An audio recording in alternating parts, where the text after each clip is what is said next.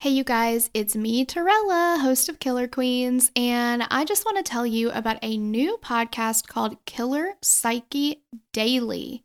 It's a bite-sized version of the weekly show that gives you a quick 10-minute rundown every single weekday on the motivations and behaviors of the criminal masterminds, psychopaths, and cold-blooded killers you read about in the news. Host Candace DeLong draws on her years as an FBI agent and criminal profiler to break down the cases for you.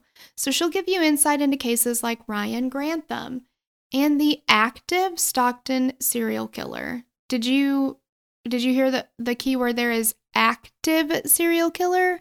Someone was arrested, but is it the right person?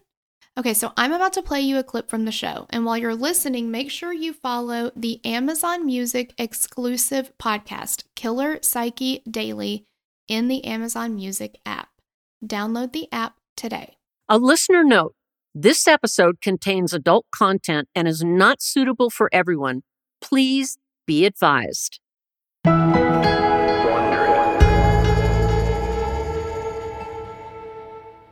Most people listening probably know that I'm a former FBI agent and criminal profiler, but I like to remind people that I was also a psychiatric nurse for several years beforehand. And like everyone else, I read headlines about crimes happening every day, and I think about what led that individual to commit that act of violence. Why did they do it? There are certain cases that stick with me. The Ryan Grantham case was one in particular that grabbed my attention because it validated my belief that if mental health issues are recognized and addressed, many acts of interpersonal violence could be prevented. While most of the world was grappling with the unknown mysteries surrounding the COVID-19 virus, Canadian actor Ryan Grantham was planning a murder.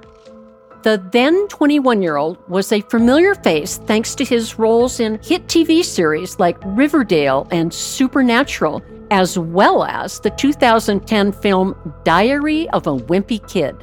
But after he murdered his mother on March 31st, 2020, he became more famous as a killer than he ever was as an actor. On that day, Grantham loaded and unloaded his .22 caliber rifle for about 15 minutes before going into the room where his 64-year-old mother, Barbara Waite, was playing the piano. He then aimed his firearm at the back of her head and fired. She died instantly. Grantham claimed he murdered his mother because he wanted to spare her from seeing the violence he had planned.